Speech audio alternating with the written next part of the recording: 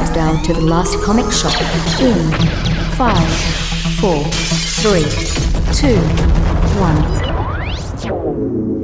Hey, it is now time for more of the last comic shop! That's right, we are opening the shop up to newbies in order to help them find their way underneath the comic book tent. And we keep the lights on for those oldies because there's lots of great comics out there you might be missing. Yeah, and we hope you don't miss this week's episode. I'm the host with the most, Andy Larson, and I'm joined by Chad Smith and Jay Scott. And we're going to be covering another comic book that was adapted from, like, a previous book. Or in some cases, books that were written thousands and thousands of years ago.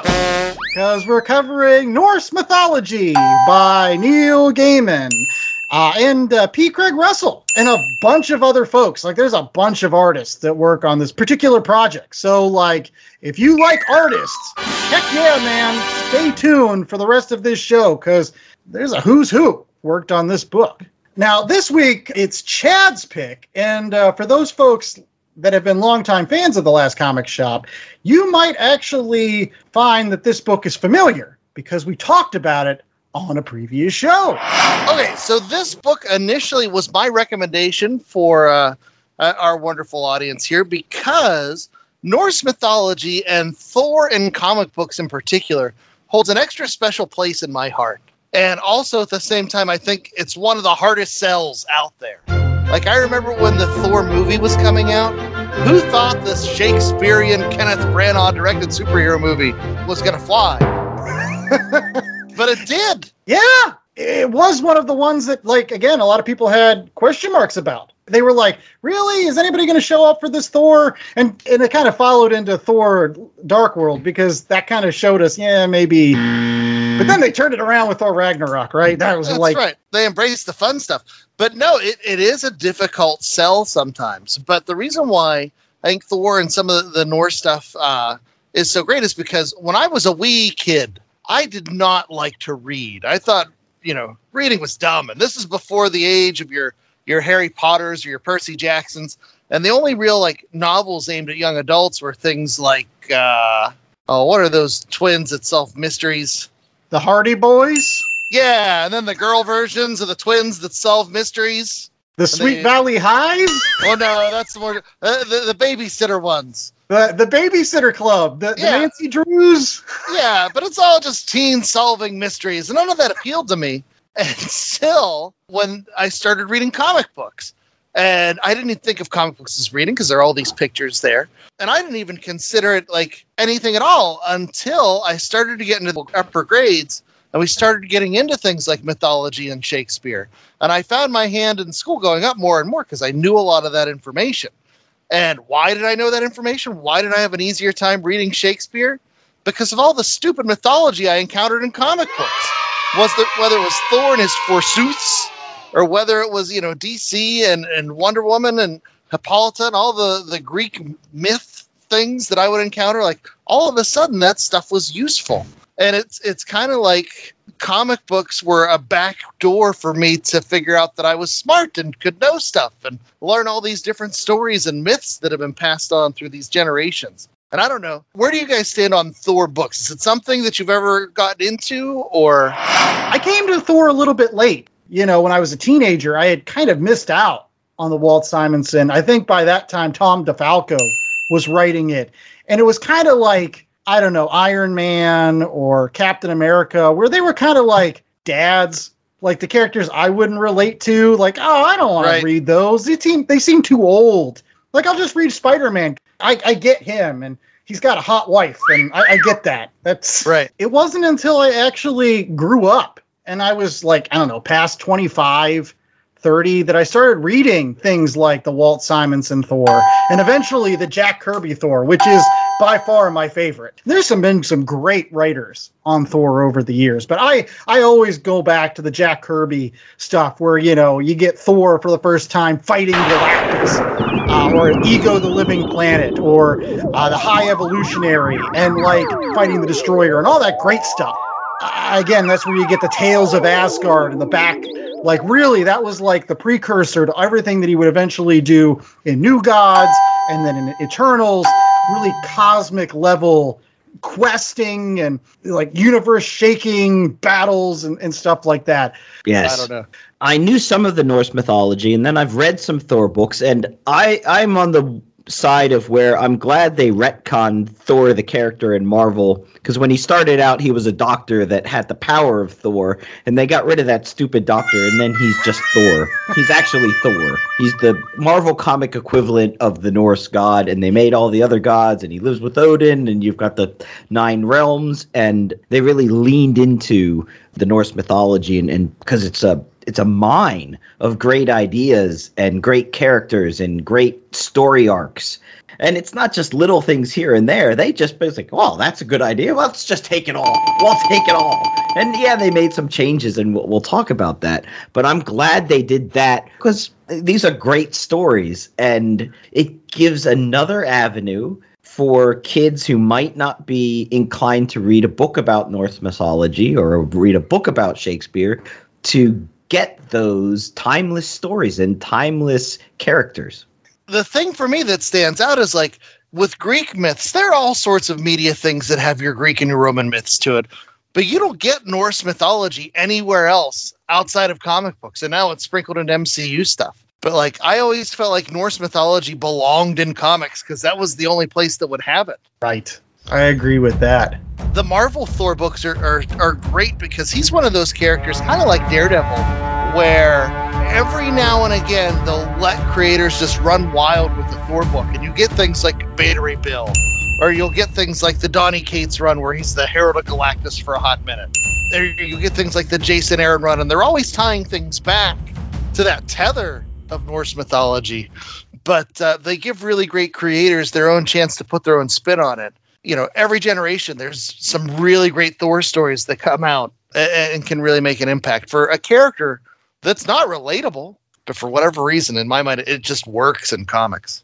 That's interesting, because it's not like Marvel owns the rights to any of these characters. Yes, they own the character design of the Thor's costume and certain things that they've created, but Thor, Sif, Odin, Marvel doesn't own any of that. Somebody else could do a book with Norse mythology, as this book that we're going to review is not a Marvel book, but somebody could do a movie with Thor and Loki, and Marvel couldn't do anything about it because a lot of character design is not Marvel copyright. Right.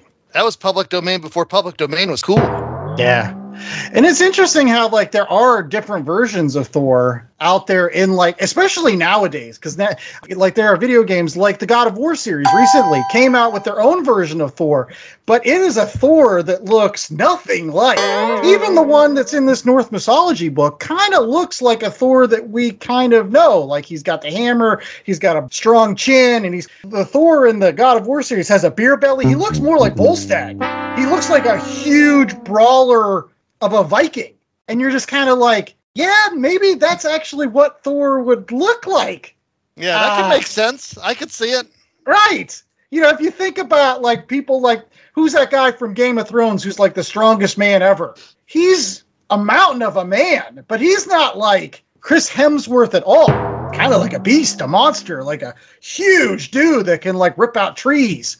And not even when Chris Hemsworth got depressed and put on weight in that last movie? I guess, but yeah, that's more of a... I think that's more of a realistic look for Thor if you think back to, like, they were like the big dudes, right? These are the gods. These are the, you know, mightier than men. They're all going to be chiseled and handsome. And Yeah. Give me a beer belly Thor. That's...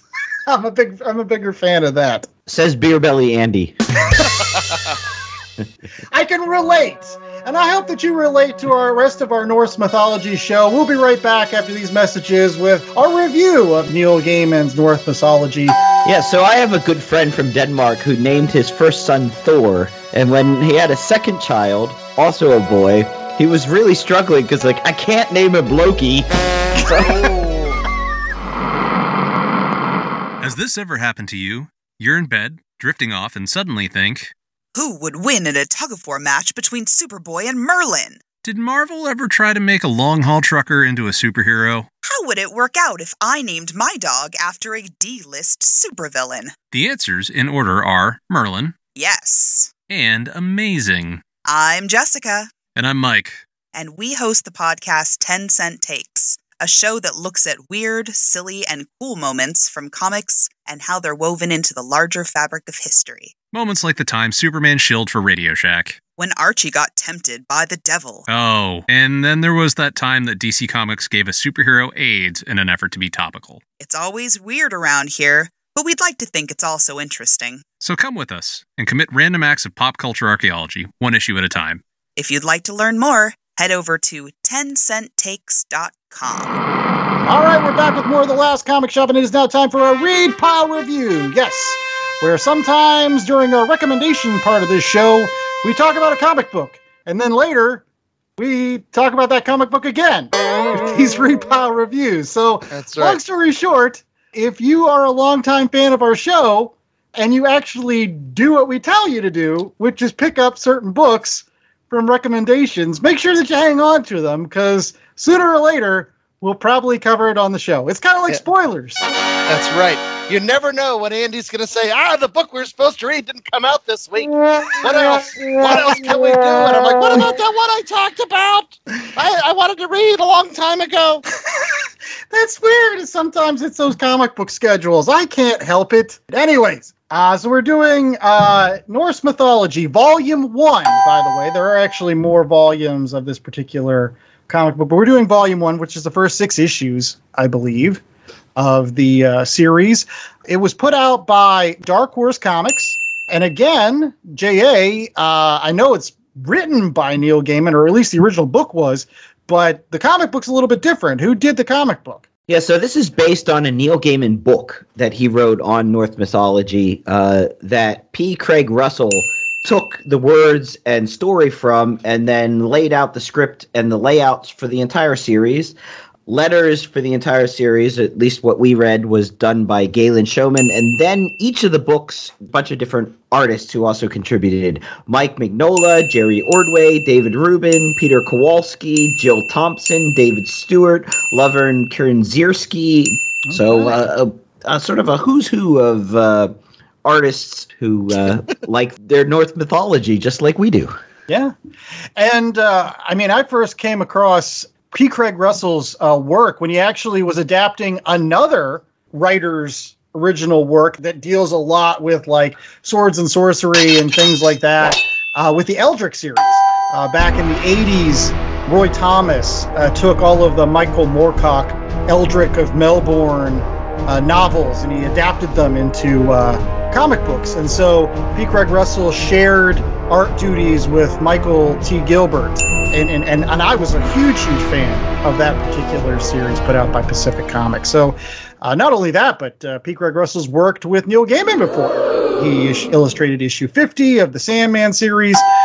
He later drew a Sandman graphic novel called Endless Nights and adapted Neil Gaiman's short story Murder Mysteries, as well as his children's book Coraline into comic book form. So P. Craig Russell and Neil Gaiman have worked together on a variety of different projects. And Chad's going to give us the 10-cent synopsis of this project. What happens in these 6 issues of Norse mythology?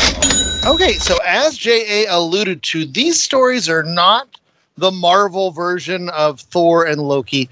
These are adapted straight from the original Norse mythology. And so this book is kind of an anthology of sorts. There are 7 different stories in it.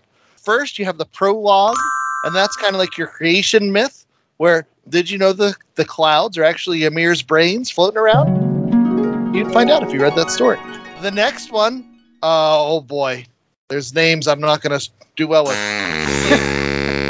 Yggdrasil? Yggdrasil, yeah. Yggdrasil and the 9 Worlds is basically your world tour of all the different, your Jotunheims, and it's stuff you'd appreciate if you like Thor comics. The next is Mimir's head and Odin's eye. You find out that Odin's wisdom comes from Mimir's well. That's fun. Then we have Treasure of the Gods. This is where Loki pits brothers, dwarf craftsmen. There's a pair, and then there's a trio. He pits them against each other, and we learn that one of the reasons the Norse gods keep Loki around is even though he's a mischievous heck raiser, they benefit. So there you go, got that one. The fifth story is The Master Builder, which in my mind is like a modern political tale, building a wall and getting someone else to do all the work, and then tricking them near the end to not finish the work by stealing away their horse. And sure, the horse might have relations with you, or you might have to end up giving birth to their offspring that has 8 legs. But that offspring will be the fastest horse you've ever seen, and so it's all worthwhile in the end. But that one, that happens. And then we have the Children of Loki, where these are Loki's side families that he's scooting off from his regular wife and family. And he has a child who ends up being a snake, and one that ends up being half girl, half dead, something. And one it's hell. Yeah, that's where she ends up. And then there's the wolf one. That's real sad. And then the last one is Freya's Unusual Wedding, which features Thor in drag, going up against Shrek. Yes. And it is good times. There's a lot of great stories. And I think that's one of the things that I'm going to start off with is, if you're a fan of basically just kind of like single issues, like back in the day when you were just like, you could pick up any of these stories and kind of read them and be like, oh, I like this one, or I like this one, or I even like this one. You know, this is one of those collections where like you get a lot of different things. It's like a sampler platter of the Norse mythology, which is kind of neat. But yeah, let's go ahead and start off with J.A. Was there a particular story you liked more than others, J.A.? Yes, and just to echo what you just said, because we like to do that on this show a lot too, I did like that you just can jump from story to story, and you don't need to, I mean, you know the characters, and you're drawing the characters from story to story, but there's not a lot of crossover, so you can really, like, dive in even parts of it, like the Children of Loki story. I really like the bit about the dog, wolf, bear thing. Fenris, rather than the story of hell and the story of the serpent. It's just not as interesting. My favorite story was probably the Treasure of the Gods. And you see the creation of Mjolnir, you see the creation of Odin's staff, you see the creation of all these classic Norse things. Everything has a name. That's the other thing. Everything has a name. It's like, what is that? Oh, that is my butter knife. No, sir, that is Youngishosha. Oh, right, okay. The butter knife of the gods. I butter ye old toast with that. Everything gets a name, and everything gets too many letters. So I really enjoyed the story. Essentially, Loki tricks 2 competing artisan groups into making some treasures for the royal family, and then he gets one group to do it by saying, if you win, you can cut my head off and keep my head. And then he goes around trying to stop this person by becoming a gnat and biting them, and they're still able to make beautiful objects. And the whole reason why it begins is because Thor wakes up and his wife's hair has been cut off. Loki has shaved her head. Loki's a dick. Yeah, he is. I mean, again, if you're a fan of either the Loki TV show or the MCU or something, you pretty much get the same Loki in this. And that's kind of neat. Like, again, like, you can see how, like, Marvel, the apple didn't fall very far from the tree. Like, they were just like, Loki's a dick. He's always going to be a dick. Not so much a megalomaniacal bad guy, but kind of more like the modern Loki, where he's a trickster, he shapeshifts. Yeah. You don't know if he's good or bad. He's got his own agenda. He likes mixing things up, I guess. Yes, the apple didn't fall far from the Yggdrasil. There you go. The golden apple, perchance. But no, the best part about these stories is that Loki always gets it. Like, if he's the guy causing the trouble, he is the one who's going to suffer in the end, sometimes in his end. No, I loved it. There's so many cool, weird things about this mythology. You want wisdom? You got to cut out your eye and throw it in this well. And they're like, okay. And then they drink from a horn, and now they're the wisest that there could be. Or when people just walk into town and they're like, I will build a wall for you, but I demand the sun and the moon and to sleep with the queen. And they're like, let's think about it. These are deals that they're going to make in these creation tales. And it's so much fun. This is something, too, I mentioned earlier about how so much of Norse mythology I feel like belongs in comic books. And when I heard that Neil Gaiman had written the actual book where he went through and did the research and told those original myths, I'm like, oh, man, I've got to read that. And that was in 2017. And it's how many years later? I've still got to read that. But when it came out in comic book form, I was all about it. And the reason I'm so happy I went that route is because there's certain stories, like the first two, the creation myth one, and the one where they go through with the tour of the worlds, like a lot of that stuff doesn't interest me in the point that like all the names are long and confusing and like it's just geographical stuff. If I was reading that in book form and that was chapters upon chapters of a book, I'd never get to the stories where Loki is trying to trick dwarves and they end up building ships that can fold up with a claw.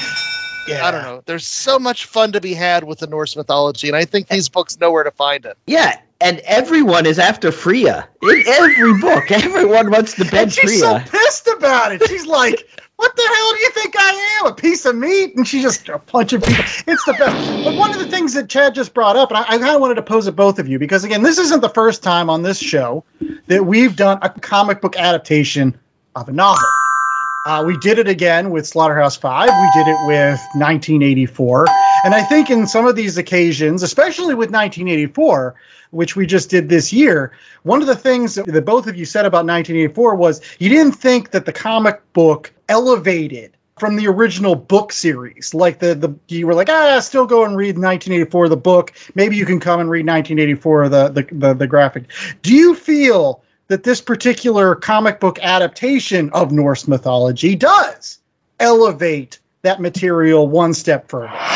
Yeah, I don't know if I would say it elevates the material. I think it makes the material accessible, easier to digest, and therefore maybe opens it up to more people, especially kids or teenagers who maybe are not going to pick up the book and read a big book on Norse mythology. I think the way the stories are told and the stories themselves lend themselves very well to comic book form. And so many of these myths, I mean, when you go back to biblical stories or Grimm's fairy tales or stories of that nature, they're meant to be experienced. And I'll admit freely, I'm coming from a place of ignorance because I have not read the Neil Gaiman book. And perhaps the Neil Gaiman book blows these out of the water. But boy, does it help me when you're talking about Yggdrasil and I can see a picture of a tree. And with all these different stories where people are converting into bears and lions and snakes, boy, is it helpful for me to have the visual representation that comics bring to the table to help me wrap my brain around this. And then sometimes occasionally skip past the stuff that I'd be like, wait a minute, how does that work? That doesn't make sense. But like with the visual guide, I think it plays almost an instructional role, I guess, in making it accessible, like Jay was saying. Well, another question I had then is because we spent a whole segment talking about Thor in Marvel Comics. And a lot of the things they talk about, whether it's Bifrost or Mjolnir or Loki and the Midgard serpent, Hel, she's a super baddie in the Marvel universe. I guess my next question is, for somebody that reads a lot of Thor, do you think it's different enough, or do you think it elevates beyond what we already know from the decades and decades of Thor stories? Well, I personally say absolutely this is different enough, and this is coming directly from the well. This is coming from Mimir's well into your own gallon horn of these comics, so you can get straight from the source where these stories are coming from. Is it something that takes away from the Marvel stories?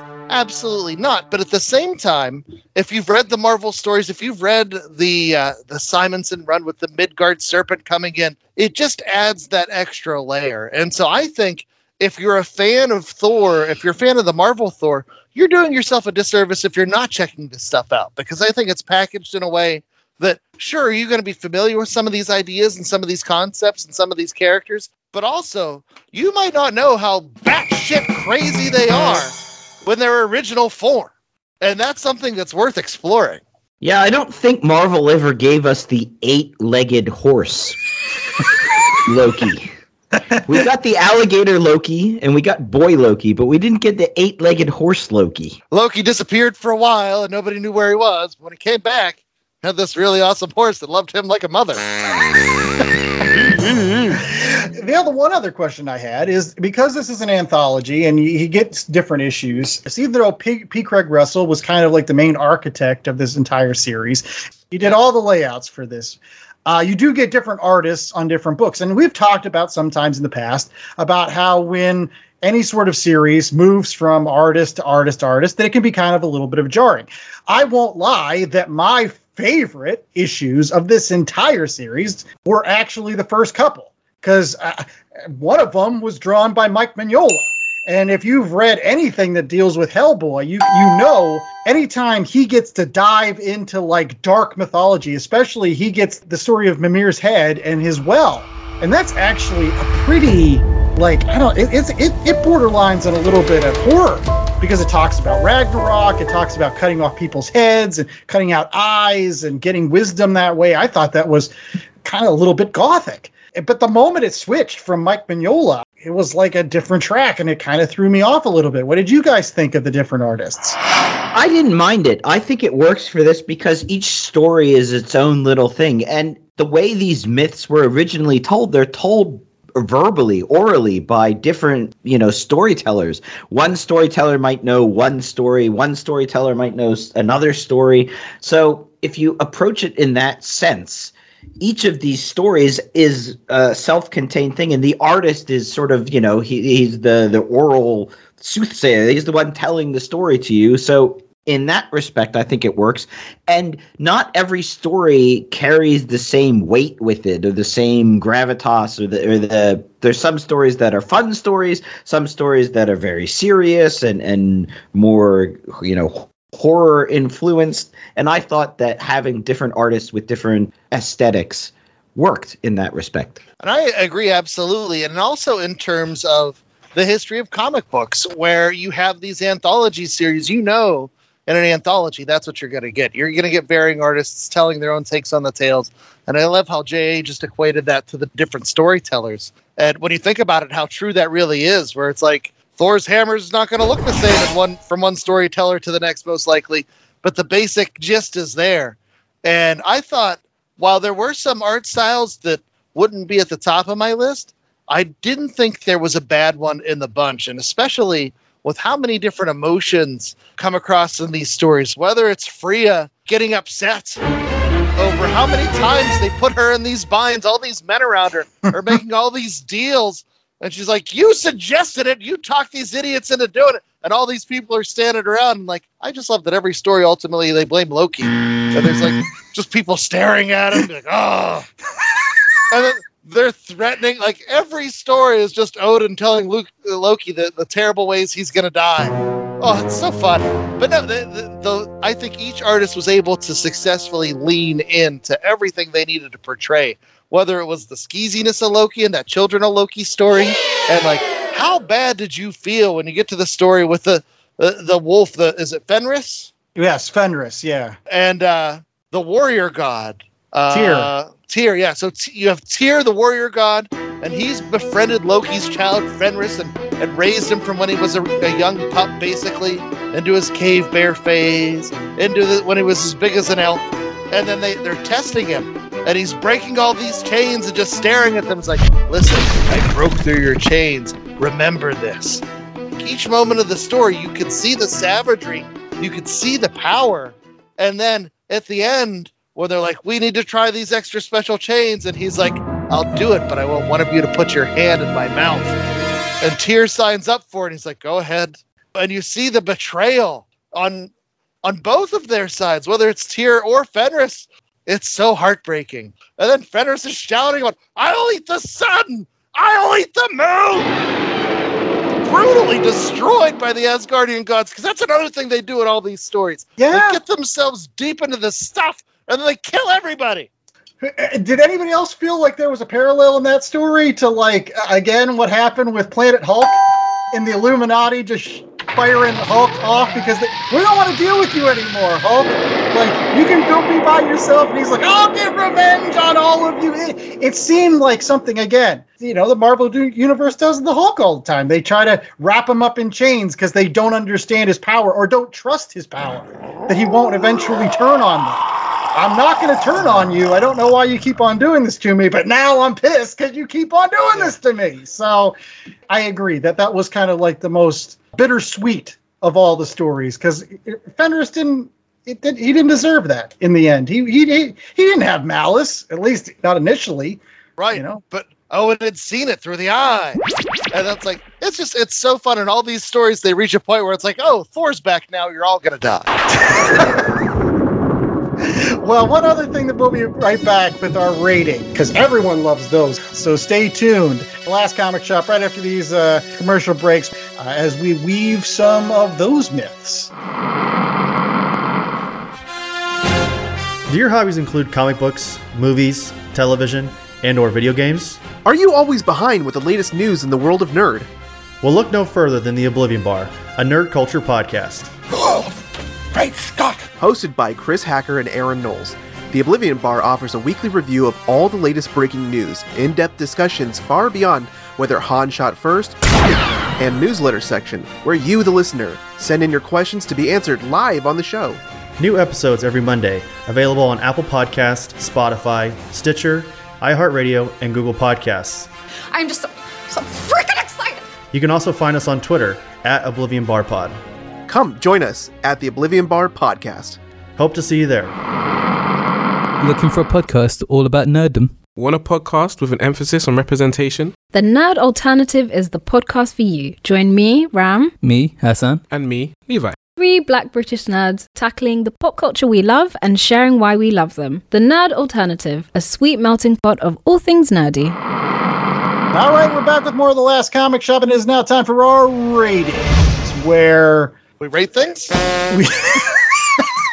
That we do, Chad. We do rate We take things. some big logs of wood and we carve out a rating and blow life into it, sort of like Odin creating all the gods and humans, and we say, this is what it is, and this is what it shall be. So what is it this week, J.A.? You are usually the one that breathes life into our rating scale, at least. 1 out of 4 what's this week? So there are 9 realms in Norse mythology, so we're going to go with realms. 1 out of 4 realms.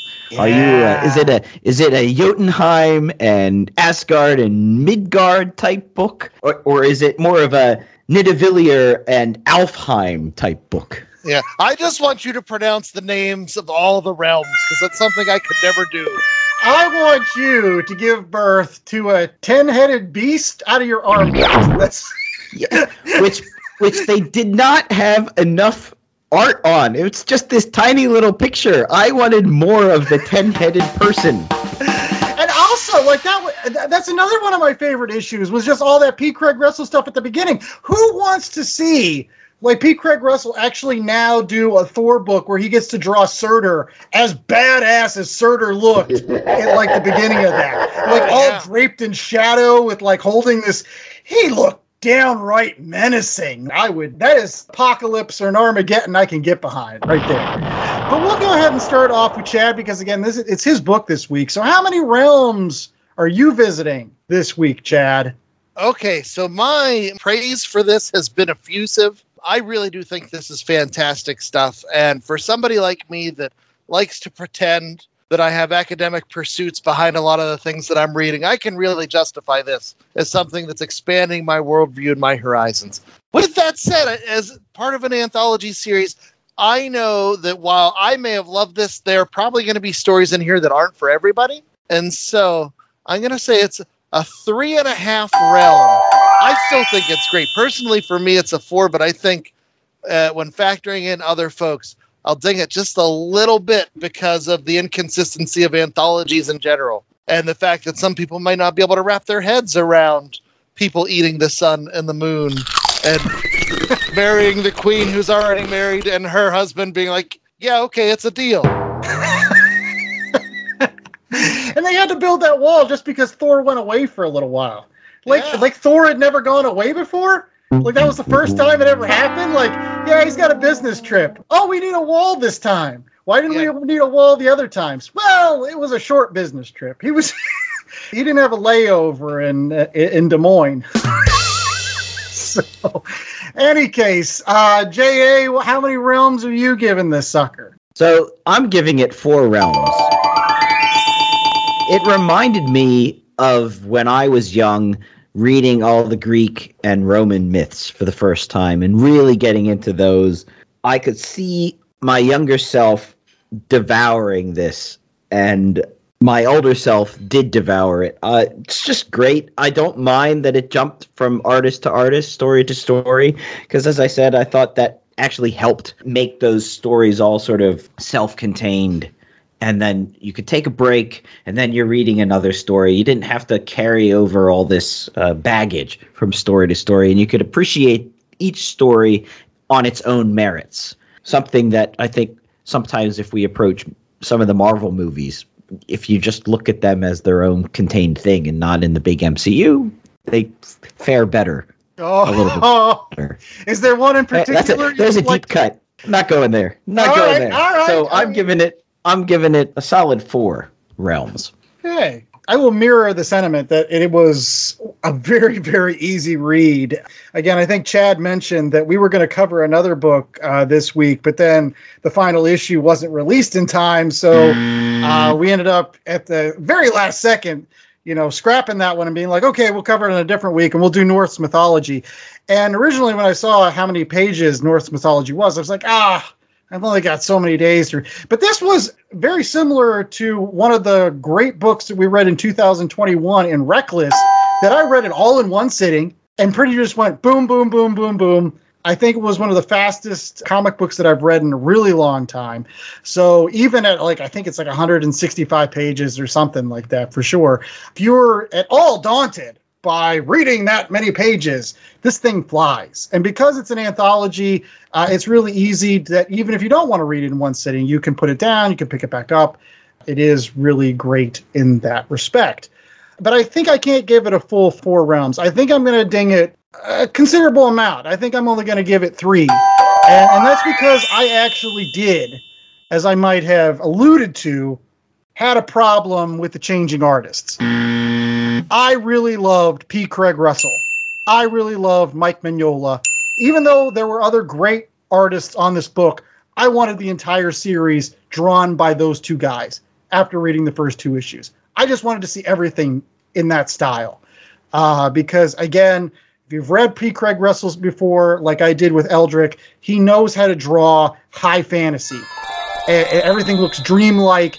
And Surtur looks incredibly menacing. His frost giant looks weirdly half glacier, half dude, and then Odin and his brothers jump on him and they just slaughter him, and it's just interesting. And then you get all that stuff with Mike Mignola and headless people being thrown into wells and drinking from giant horns, and it was just great stuff.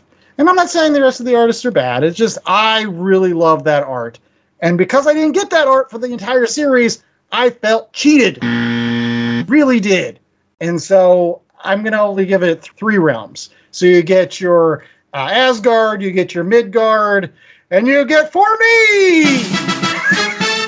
I love that page in Thor from the Simonson run. It encapsulates their relationship so perfectly. Yes. And something else that encapsulates our relationship with you so perfectly is our recommendations. Because, ta-da, again, you should pay attention to this section because we might cover it on a future show. So, yes, these are almost like sneak previews of upcoming Last Comic Shop episodes. So, traditionally, we like to do a current book, a similar book, and a book out of left field. I think we can bring that back for this week. Maybe. Let's see. In any case, we've got our similar book, and that comes from J.A. Scott this week. So, J.A., what do you got for us that is similar? It's similar in that it's sort of about Vikings, or, these people that embraced the tradition of Norse mythology after it was created by the Germans, late Germans, early Germans. Germanic peoples. There we go. So I am recommending Brian Wood and David Gianfelice's Northlanders. This came out around 2008.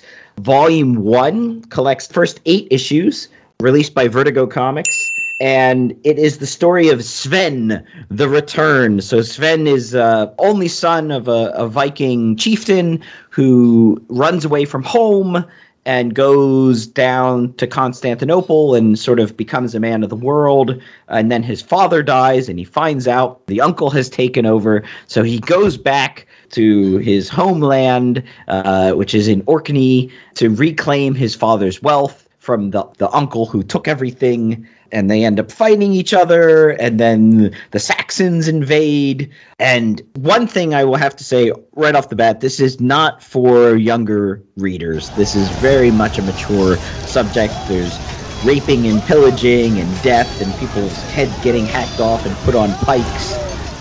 But really well realized. It captures the culture and the politics of the era, but doesn't get you bogged down in sort of the historical aspects. Or one thing I like about Sven is he's gone to Constantinople and has kind of seen the bigger world and comes back as almost a heretic. He doesn't believe in all this mythology that everyone is ascribing to. He kind of looks at his hometown as a bunch of hicks, and then it tells that very normal story of somebody coming back and thinking that, well, I ran away from this place, it doesn't have anything to add to me. And then you find out, actually, no, some of this stuff that I ran away from I needed, and I have to relearn what I've forgotten, but I'm bringing everything that I've learned in the meantime back. So it's the guy coming back from college thinking that he knows everything, and he doesn't actually know everything. Nice. Yeah, because my eyes lit up when you mentioned that. When I read that series when it first came out, and it was great. And all I remember about it was great. And that's something I never read the rest of it. I read probably first 2 trades maybe, and then just sort of fell off of that book. So now I'm going to have to go see if that's worth picking up the rest of it. Yeah, so and the first 5 volumes take you up towards issue 40 of the run are available right now on Comixology Unlimited. So if you have a subscription, I highly recommend it. That's awesome. Yeah, I was notorious back in the day for reading 2 trades worth of a Vertigo book and then forgetting that it existed. Didn't you do that with Why the Last Man too? I did. It's like, I'll go back to this later when I have more time or cash. And that just hasn't happened yet.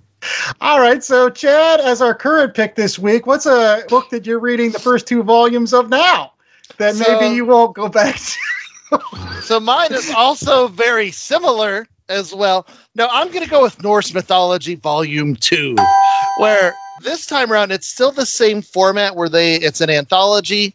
However, most of the stories stretch out over 2 issues in Volume 2, and it's just as crazy. You get the meat of poets, and you find out where good poetry comes from, and there's a little side note at the end of where bad poetry comes from. I'll give you, it involves Odin turning himself into a bird and then drinking this blood-drenched honey mead, and then he pours it into a vat, and that's where the good poems come from. But at one point during the fight, he sneezes and farts, and stuff comes out the other end, and that's where the bad poems come from. Because this is how Norse mythology works. Okay? And there's another story where, through some machinations of Loki, steals golden apples, and somebody's dad that ends up dying, and she shows up, and of course they're going to make deals. And they say, listen, we promise 3 things. 1, we'll give you a husband to replace your lost father. 2nd, we will make you laugh again. And then last, we'll make it so that your father will never be forgotten. But 1 condition, you can pick your husband, but only by his feet. And they make this poor girl pick her husband based on the feet of all these gods. And she ends up picking an older one. She's like, ah. So to make her laugh, they go the extra mile. They're like, Loki, you got us into this. And so they make Loki one end of a rope to his, and the other end of the rope goes to a goat, and then one tugs and the other tugs, and eventually the girl is laughing, rolling around on the floor. But that is how Norse mythology works. It's so fun, so silly, so outlandish, and yet so mythical in nature. I can't help but continue this. And then as the show is coming out, Volume 3 is hitting store shelves as well. I'm going to go out on a limb and say that's worth picking up too. Okay. Well, for our out of left field pick this week, I'm going to go back to the notion of what mythology actually is. We talked about it on this show, which was basically a collection of stories that is passed down from one generation to another generation that kind of shapes your viewpoint of how the world works. And for me, as a young guy growing up, nothing shaped my worldview more than the Amazing Spider-Man.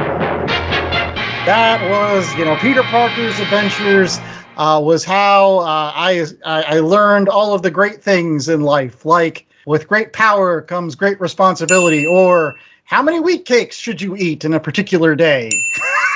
Or they're heavy. They'll settle with you. And eventually how you can, again, find yourself a decent-looking wife, even though you're a nerd. So all these things, I kind of said, these are the great things that I'm going to learn in life. And right now, I'm actually in the process of passing on those stories to my own son, Jacob. So for today, I'm going to make sure that everybody else knows that they should go out and pick up some of that fantastic Stan Lee, Steve Ditko, Amazing Spider-Man, especially stuff that you can find in Marvel Masterworks Amazing Spider-Man Volume 2, which has issues 11 through 20. And if you're wondering why I picked those issues, I feel that they're better than 1 through 10.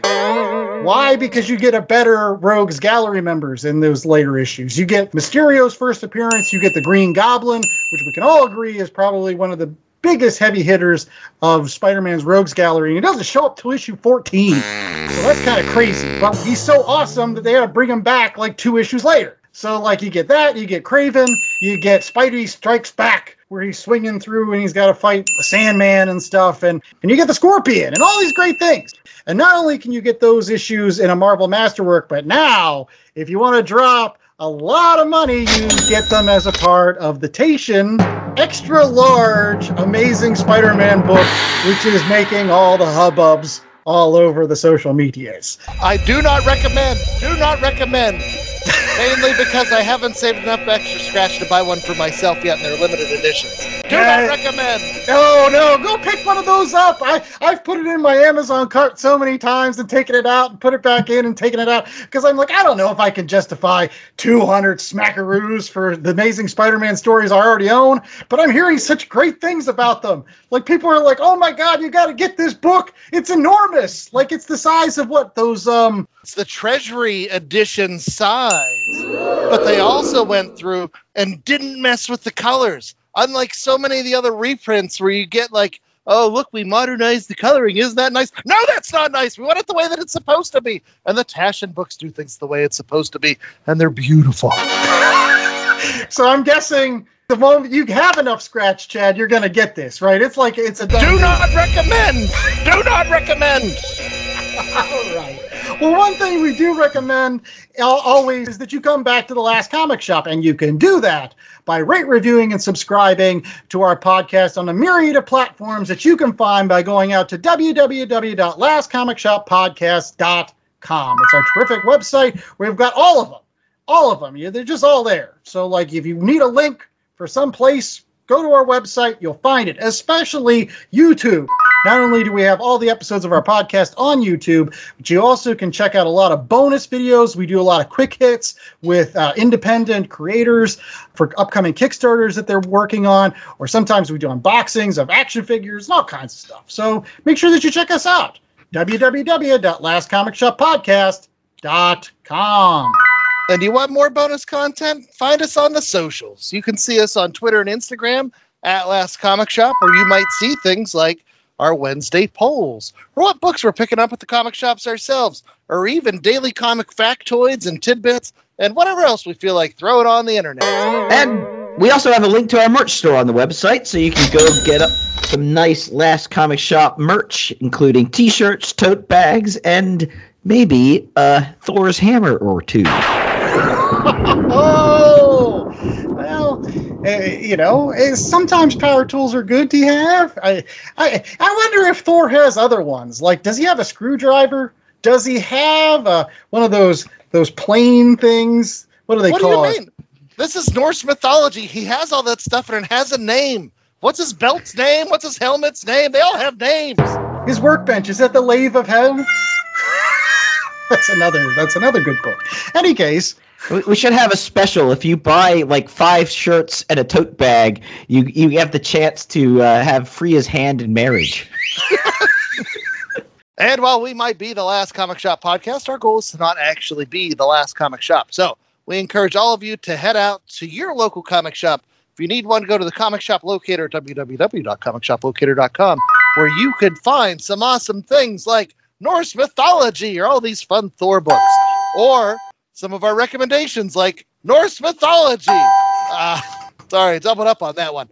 But also things like Northlanders, which is fun Viking stuff, or Marvel Masterworks Amazing Spider-Man Volume 2 for some of those classic myths by Stan Lee and Steve Ditko. All that and more is waiting for you at your local comic shop. Check them out. Yes, and we hope that you check out the last comic shop every single week as well.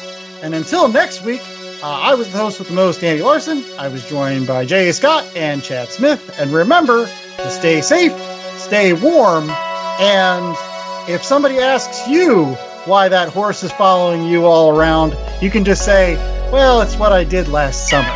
Ooh. No. We don't talk about what was done to me last summer.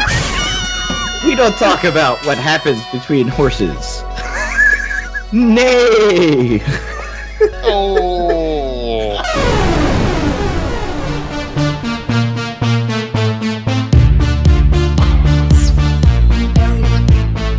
The Last Comic Shop was a 2022 Black Angus production.